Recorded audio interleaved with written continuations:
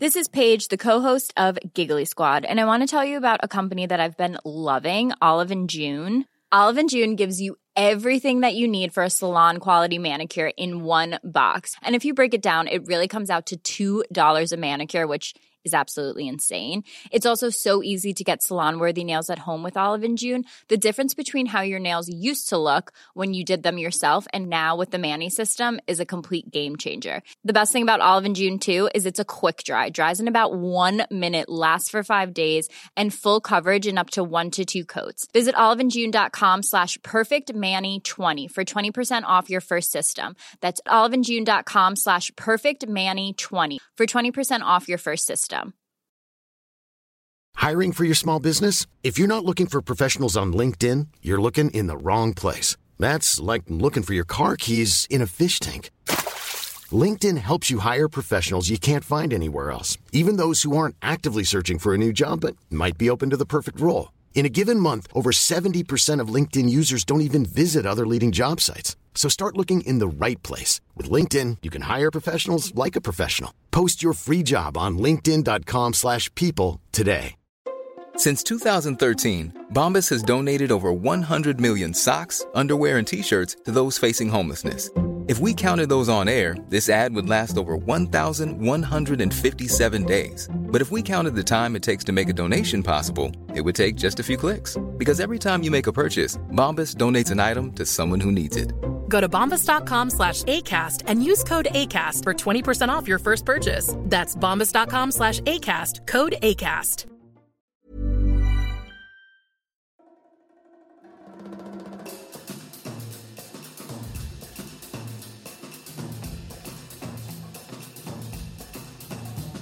Hello, dear listener, and welcome to another episode of Everyone is Hot, the podcast that talks about your favorite stealth sex symbols and the film or TV show or play. We haven't done plays yet, but we're going to do plays that turn you on to them. I'm We're expanding into sculpture soon. Yeah, honestly, let's do paintings. And I'm Shelley Brooks. Yeah. Let's talk about George O'Keeffe. Who's your favorite? Yeah, there you go. Who's your favorite flower vagina? So we are not talking about flower vaginas this episode. I feel like we are long overdue to talk about this film. Would I be correct? Yes. Shelley? You'd be very correct. And what better time to do it than spooky season this Halloween weekend?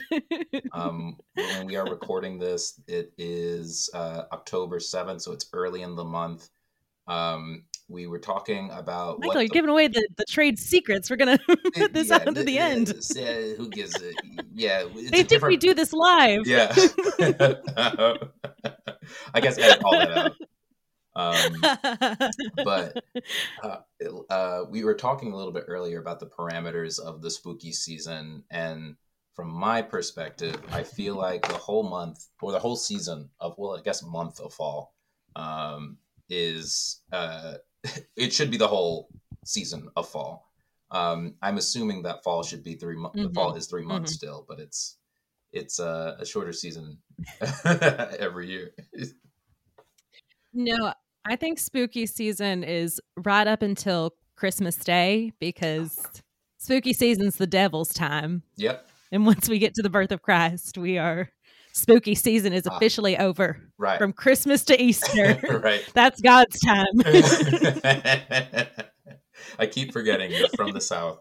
And also that then actually I think brings us very handily into a movie that deals a lot with Christianity and the effects of Christianity, and some of the, as Flannery O'Connor is what I was about to call her. Oh, yeah, Flannery O'Connor. What she would call as like the God-haunted South. We get a little bit of kind of macabre Christianity in this movie that we're talking about today. And which movie is that, Michael? Oh my God, we didn't say it yet. We're talking about Ganja and Hess. Bill Gunn's Ganja and Hess, 1973. For those of you that have not seen it, strongly encourage you to.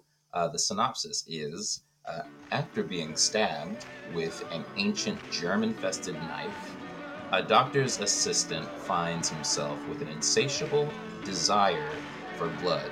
Now, y'all know where we source these synopses. I would say that this is a pretty decent one, with the exception of, I didn't know it was a germ-infested knife. Did I miss something? I thought it was just like a spooky Also, is old he the knife. doctor's assistant? I thought he was the doctor. I'm not. He's the doctor, I believe. But also, I mean, I think that this does raise an interesting thing about this movie, that it's not particularly linear. It's not particularly plot driven. It's kind of like elliptical in its storytelling, and it can be a little confusing, because I mean, I did have moments where I was like, wait, is he the doctor's assistant or the doctor? I think the character that director Bill Gunn plays is the assistant, and that's why the character of Ganja, who's looking for him, calls and says that he would be staying with the doctor. Yes. Which Dwayne Jones' character then says, "I am the doctor." So I think it lays it out. So I think this person was just confused. But I think this person is confused, potentially racist, to demote this man to doctor's assistant. Well, also, to be fair, in the actual movie, the assistant is also Bill Gunn, who's also black. So it's fine, but that's fine. But it's not about him. It's about the doctor. No, that man is a doctor. This is true. Okay. Yes. We're not all assistants. Him. Some of us are assistants because it's early in our career. There you go. But Michael will be a doctor someday. I will be a doctor. Right now, I am a doctor's assistant. This one. So back to Ganja and Hess. I really love this one. It kind of reminded me, and I don't know why this is. I am not a critic. I'm just a person standing in front of a screen asking it to help me understand it. And I kind of felt the same way that I did. This is probably my second or third time watching. And I felt the way that I did when I watched Three Women, where you just kind of need to let go of your expectations of how the movie should work, or how a plot should work, and you have to let it wash over you. There's so much going on in this movie. I know that Bill Gunn, when he had been offered the opportunity to direct a black vampire film, that he didn't want to do it, but he was able to find some overlap with themes of addiction, which the movie covers and explores. And I think that's a classic way to look at vampires, but I think his execution of that is so fun in this movie. Yeah, and it's interesting because I actually just for the first time recently watched April Ferrara's The Addiction, which is another vampire movie that is like very kind of heavy-handedly and explicitly making vampirism like a metaphor for addiction. And I don't mean heavy-handedly in a bad way. I think it's a great movie. But I mean, it's not, it doesn't have a light touch about making it about addiction.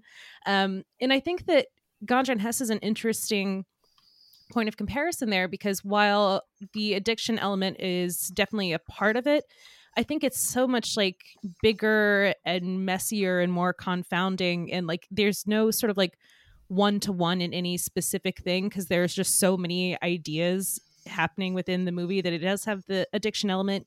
It's got, the sexual, erotic, like, sex drive and death drive element to it. It's got the, colonialism and Christianity and the ways like the linearity of that contrasted with this sort of, timeless, expansive, like pull to some sort of like undefined sort of like longing for a homeland. And like Pan-Africanism, like, yeah, I think that's one of the most exciting things about the movie to me, is that it's just like it's so bursting with ideas that it's hard to pin it down to being about one specific thing, because it seems to be out kind of everything. It is hard to pin down. And when this movie first came out, when the producers had reviewed the dailies, they were like, "What the fuck is this? We gave you $3,500 like or $350,000 dollars to produce this movie, and we don't know what the fuck it's about. We just wanted you to do a Blackula. Why can't you give us a Blackula? And they released this movie a bunch of times over the 70s under different titles. So you got like, there was Blood Couple, there was like Black Possession, Black Evil. They like put black in front of it and some vaguely supernatural word. And this version that we're talking about today, I don't think was screened until like the early 80s or something like that. Like, crazy. It might have even been later than that, because I know that because there was like a restoration project that I think was between like MoMA and like Martin Scorsese's foundation, I think. Yes. But yes, I mean, I think that it had like I believe a print of his original cut had been like donated to MoMA and like had shown there for a while, but I think it wasn't really like lent out to other places or, you know, been made available like in streaming, you know, until relatively recently. I mean, so what was your first encounter with this movie? This was during the pandemic. Like, this is just something I watched because at the time I was working on and it's one of those, you know, when you start a project and you're working on it forever and you have like 500 pages and you're like, I don't know. I don't. But yeah, it was some kind of redemption script that I was working on, and in it there was a couple. It was centered on a couple, and the guy was not good, and the lady was good but on her way to not good, on her way to being corrupted by this dark force. And I was like, damn, I need to do some research on movies that cover these themes. And then I was like, you know what? Maybe I should watch a vampire movie. So I put on Ganja and Hess. Yeah. And oh my God, I loved it. Bill Gunn is a director that not even a director. He does so much, a polymath, as you said before. He's someone that I want to understand so much more and see more of his work, just because I haven't really figured out how to articulate this, but there's like a regularness to his approach and his overall vibe. Like he kind of just seemed like a straightforward artist who wanted to do his thing and wasn't as concerned with the commercial drive, which unfortunately shapes everything that we see today. And so today when I watched it, I did, you know, just a little bit of reading about you know, different collaborators of his and the communities that he was a part of and how he got to this opportunity. And it's just like, I don't know, it's really incredible that he had maybe like 2 or 3 films that became not even popular, but were witnessed, and then he died young. Yeah, he died at, I think it was 69 or 59, 69. Yeah. No, 59 it must have been. Yeah, because but yeah, I mean, he had this like interesting community of collaborators that he worked with, and like it's funny, I feel like over the years, like I first was exposed to him as an actor in Kathleen Collins's Losing Ground, and I just remember being so completely like captivated by him when I first saw it. Like the character that he plays is, you know, the main character's husband, and he's such an asshole. He's like such a piece of shit in it, but he's so captivating because like he's this handsome, like charming force of personality, and you can fully understand why she stays with this like completely magnetic, charming guy, even though he like, you know, cheats on her and doesn't like encourage her in her artistic pursuits and stuff. Like but you get the pull of him because he's just such a like magnetic force to watch. But then it's been really interesting over the past few years. Like I first saw Ganja and Hess when I was working at the Brooklyn Academy of Music. And in 2019, we did a series that I think was programmed by Jesse Trussell that was a New York horror. And it was a great series that had a bunch of like New York centric horror films in it. And Ganja was one of the films shown. So that was my first exposure to him as a director. But I feel like over the past few years, like as I started like reading more of Kathleen Collins's work, I got to know more about, someone that we briefly touched on here, Sam Wayman, like his relationship with Bill Gunn, and Dwayne Jones and his like sort of work like with all of this, like these, different artistic collaborators.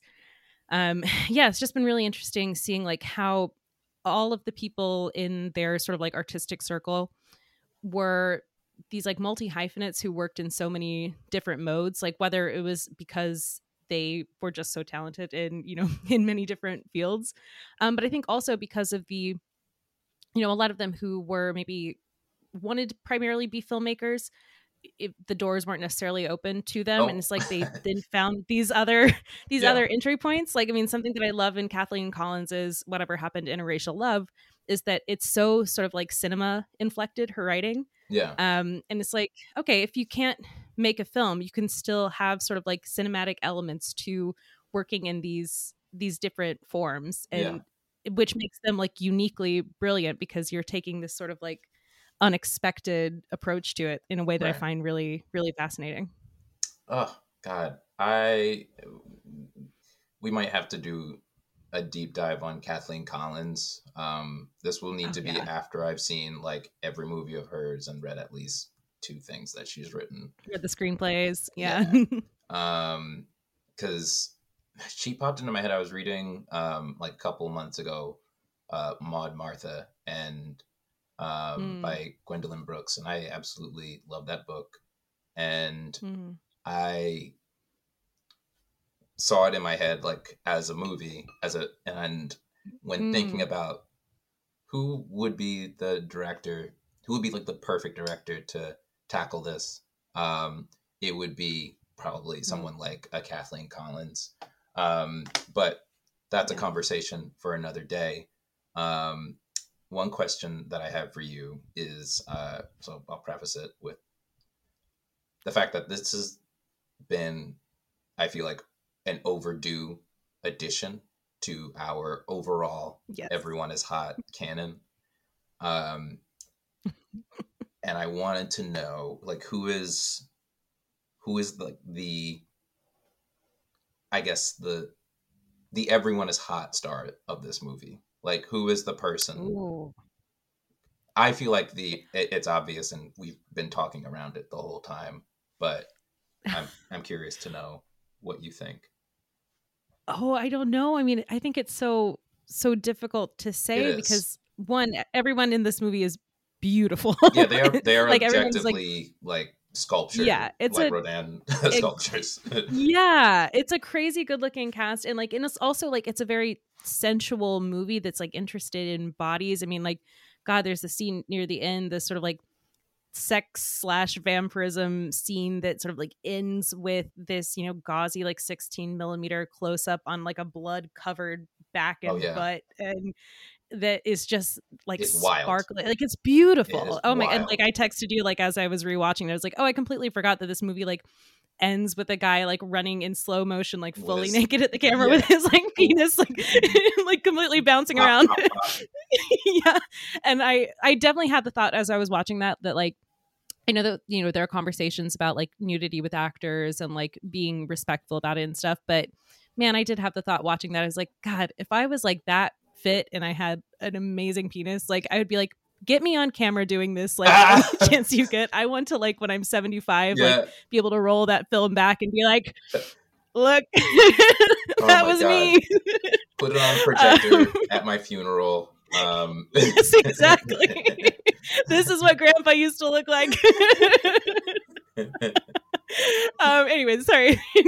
But going back to like I think the ultimate crush in this has to be Bill Gunn, right? I mean, because I all the actors are brilliant. I mean, like Dwayne Jones, we should talk about them. Yeah, his own like polymath qualities. I mean, he was like a French literature professor and like ran theaters and like did all these amazing things. But I think that there's something so incredibly attractive about Bill Gunn in this movie, knowing that like this brilliant film kind of like sprung from his imagination. And I think that he's so handsome in it, and he's so vulnerable in it, Yeah. and he still has that like crazy charisma. And I think sort of like metatextually knowing like the process of collaboration around this, like, that he was, an openly, sensual, sophisticated gay man who like, lived with the actor who plays the Reverend and the film's composer, as we've said.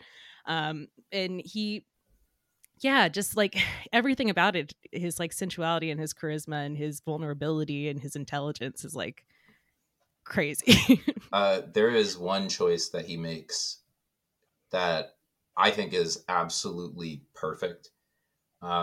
It's when he is, it's before he, there are spoilers, he kills himself. Yes. Before he does that, he's taking a bath and he's brushing his teeth, and he takes a sip of his own dirty bathwater to rinse his mouth, which I think is such a choice. It is such a wild, specific acting choice. I think it's perfect. Yeah. I think it's perfect for that character and where his mind is at. You're cleaning your mouth, and then you sip filth into it. Yeah. I mean, that's the thing. Like him as like that acting choice and all of his choices as a director and as the writer. Like, I mean, he's an artist who's so like unafraid of bodies and is so willing to get into kind of not just the sort of like horror of bodies, but finding beauty in that horror. Like there are so many shots of people, like very intimate shots of like sex scenes where it's also like people are covered in blood and people are also like biting each other, and like he really like merges like the grotesque and the erotic in such like fascinating ways. It's so hot. It makes perfect sense to me that when the dailies were screened, no one knew what to do with this, and they kept trying to chop it up into turn it into something else, when it was way more complex. Like it's a horror movie, but it's it's an art house film, and they wanted to produce a straightforward blaxploitation movie. I don't know. I thought there's so many fun things about this movie. It was I believe it was a non-union production too, and yeah, I think so. yeah, the Teamsters. Because I mean, I think that up until this. Oh, sorry. Go ahead. No, so the Teamsters, they had come to the production. They were like, "Hey, you should hire some of our people." Like, da da da da da. And Bill Gunn was like, "Nah, this is a non-union production." And they were like, "Oh, well, y'all are shooting in a wooden house, and also, it would be a shame if this fucking thing would, explode, set on fire. You might want a couple of professionals around." And so, Bill Gunn was like, "All right, bet. Y'all can help, but everybody on this production is black. So we have black everybody. We have black this, black that. Like our director of photography is black. Like everybody's black. Is that going to be a problem?" They were like, "It fucking is. We're out of here." And they left. So, oh my God. Yeah, sometimes racism is your friend.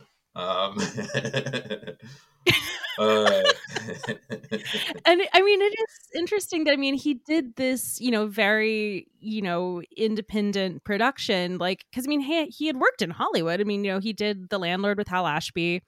He had made his first feature, I think it was called Stop, and it was like because of some weird like contract things, like I think it was through Warner Brothers, and like the studio heads changed like multiple times during the process of shooting the film, and so they apparently just like there was some legal like kerfluffle and they just never released the film. So it's like he'd had this like brutal experience working in Hollywood, and then to go from that to this very sort of very independent production, but also that like truly feels like a collaboration of artists and not a commercial film. Because like he had existing relationships with these artists. They all Sam Wayman like has talked about the process of like writing the score for the film, that like he was doing it like as they were shooting it in this like very experimental way, that he was like creating the music because they wanted it to be so the music and the images to be so like organically fit together, like Yeah, That's so cool. it sounds like such the opposite of the process of making a Hollywood movie.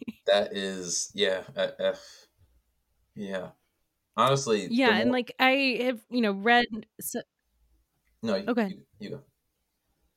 Oh, and I was just gonna say that, like, I think that part of maybe why he was able to create something so specific and that he like thrived so much in this was, I was reading some article about the piece where I think his name is Nicholas Forster, who's like an academic who studied Bill Gunn and I believe is like working on a biography. Oh, nice. Talked about like Gunn's. Yeah, I was looking for a Yeah, he biography. talked about like. Yeah.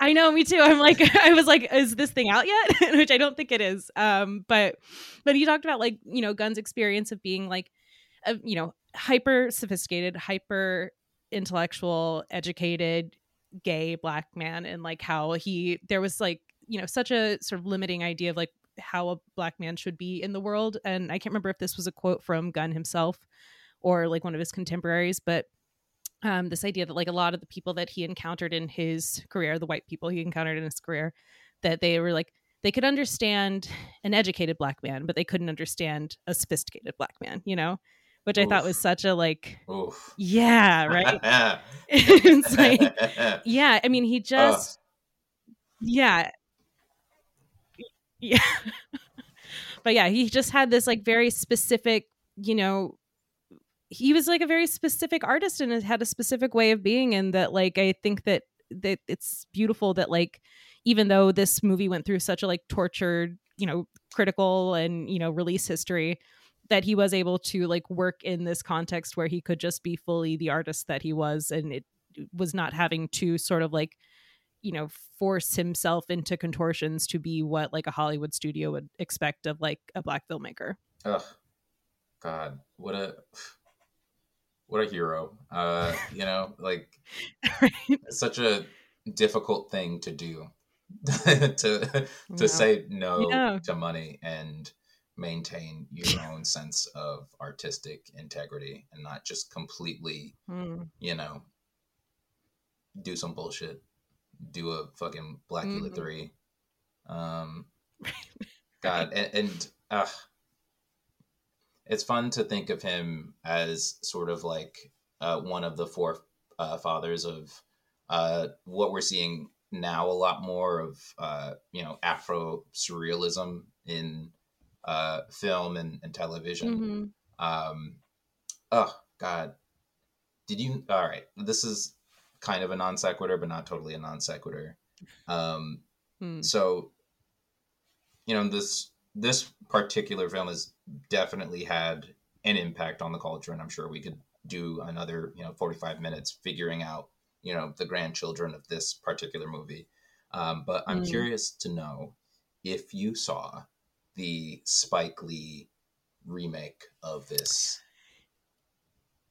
No, I thought, I was hoping that I would have time to watch it before we recorded this. Unfortunately, I did not, but That's okay. It is interesting because, yeah, I mean, it was another academic. I, read something that they had written about the Spike Lee movie, and they basically said that like that they didn't feel like the film worked in part because Spike Lee as an artist is kind of like the antithesis of like Bill Gunn as an artist in many ways, and like yeah.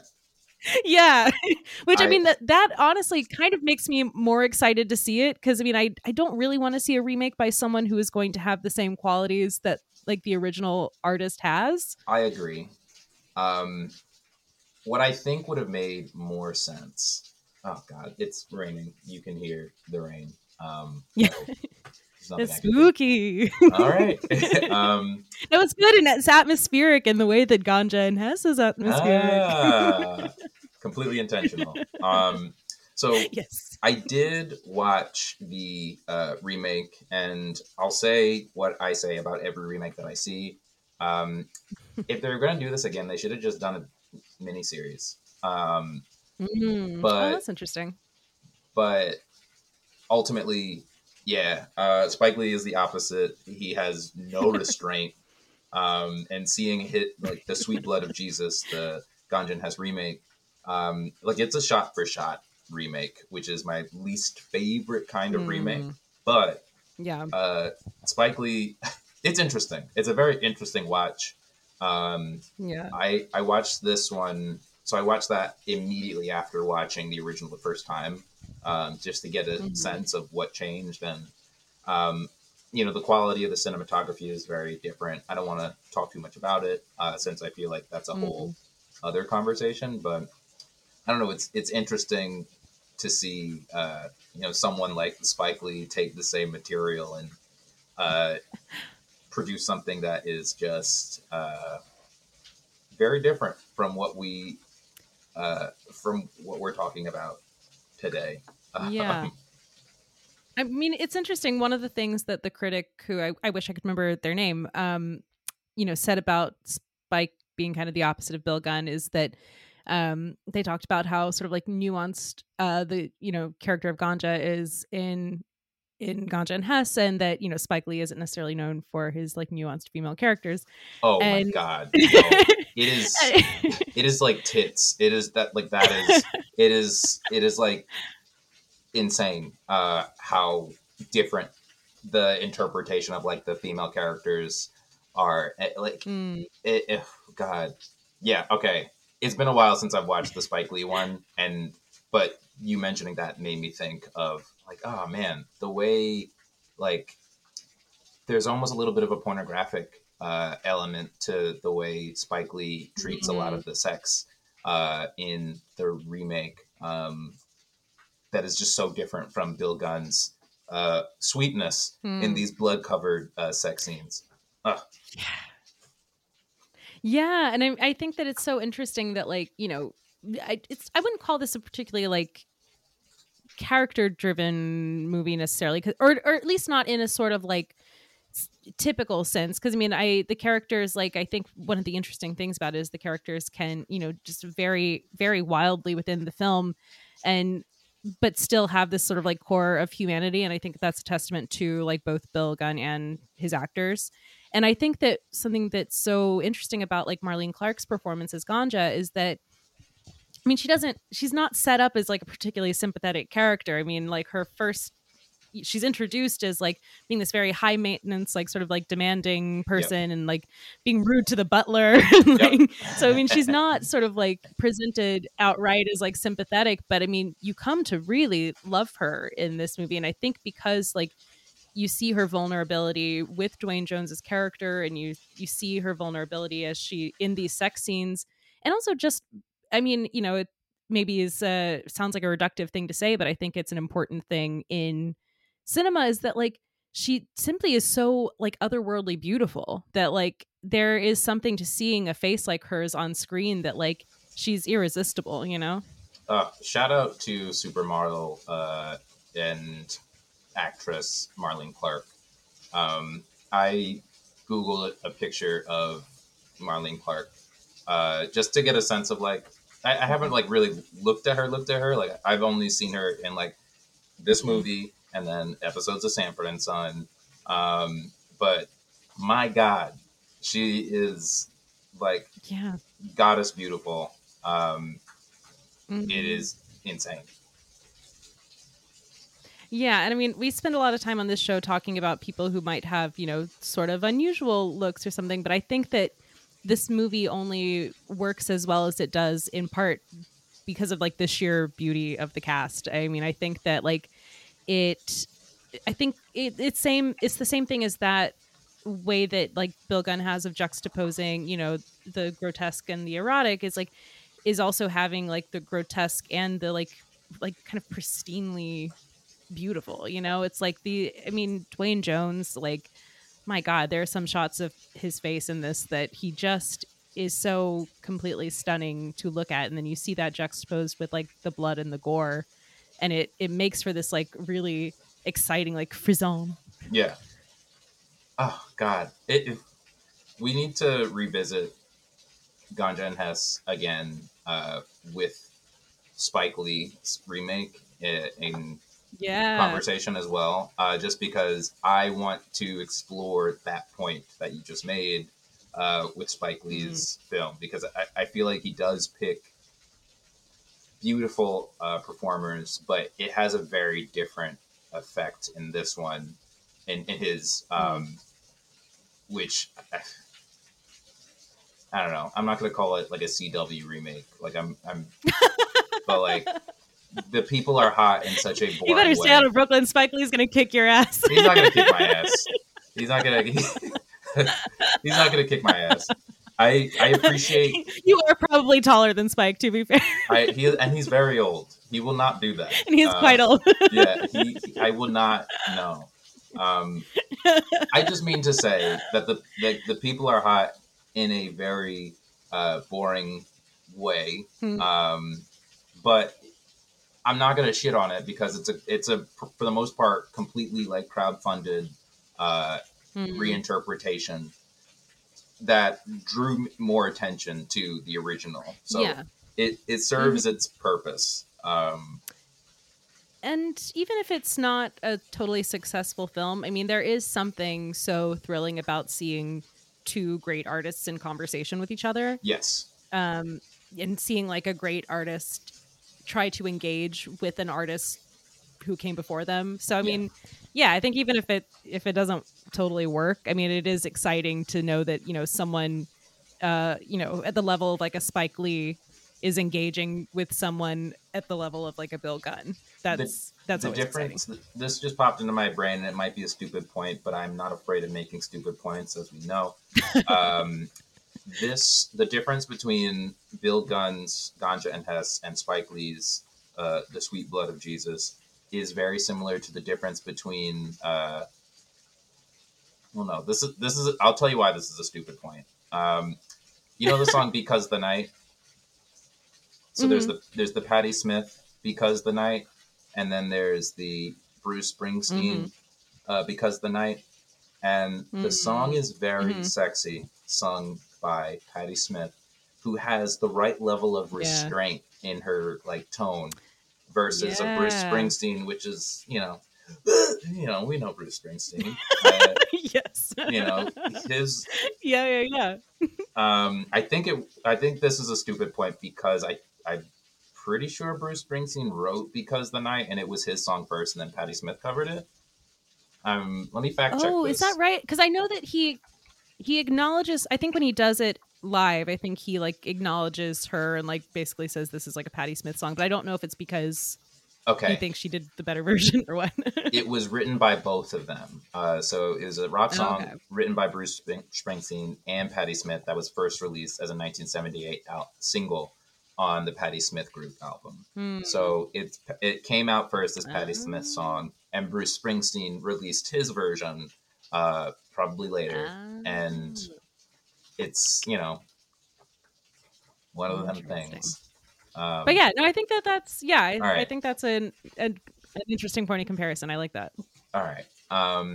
Dang it. I had one more question for you before we wrap up. And that is, what would you pair with this?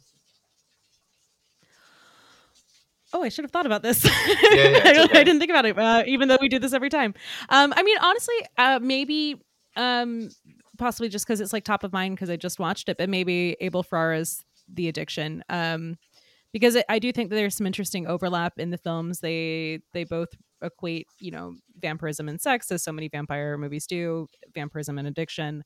But I think, they're kind of, the Addiction didn't come out until I think like 95. But I mean, Ferrara was making stuff in the 70s. So, I mean, they are in some ways kind of contemporary filmmakers, but obviously completely different artists. So I think, seeing their sort of approaches to sort of like modern vampire story, I think is an interesting point of comparison. But what about you?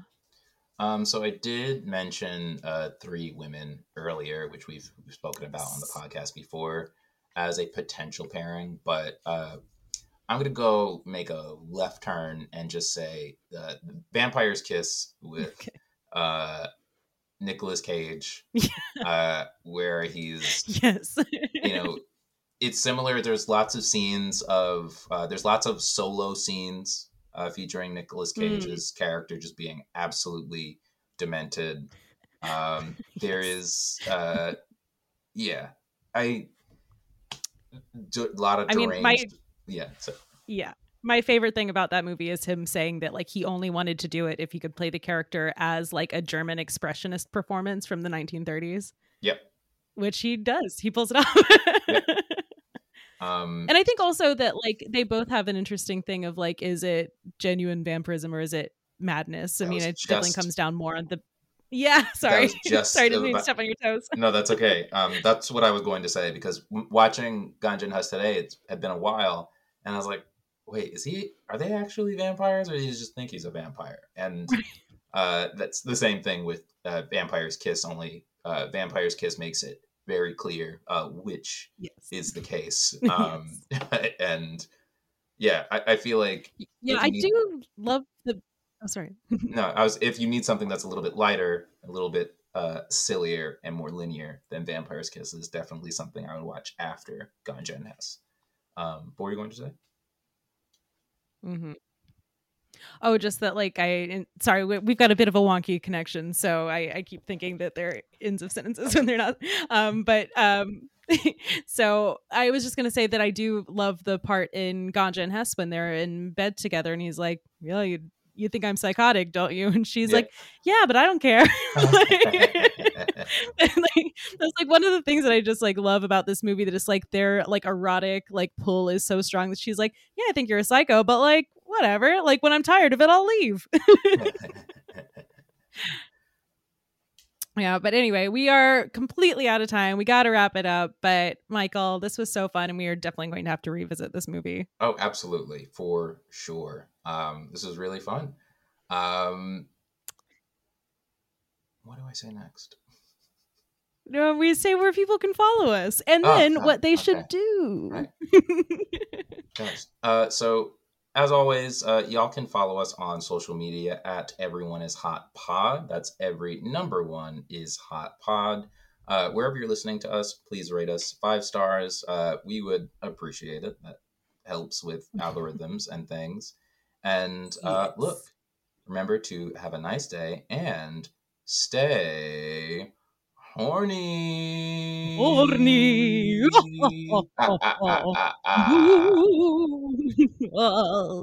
Lick.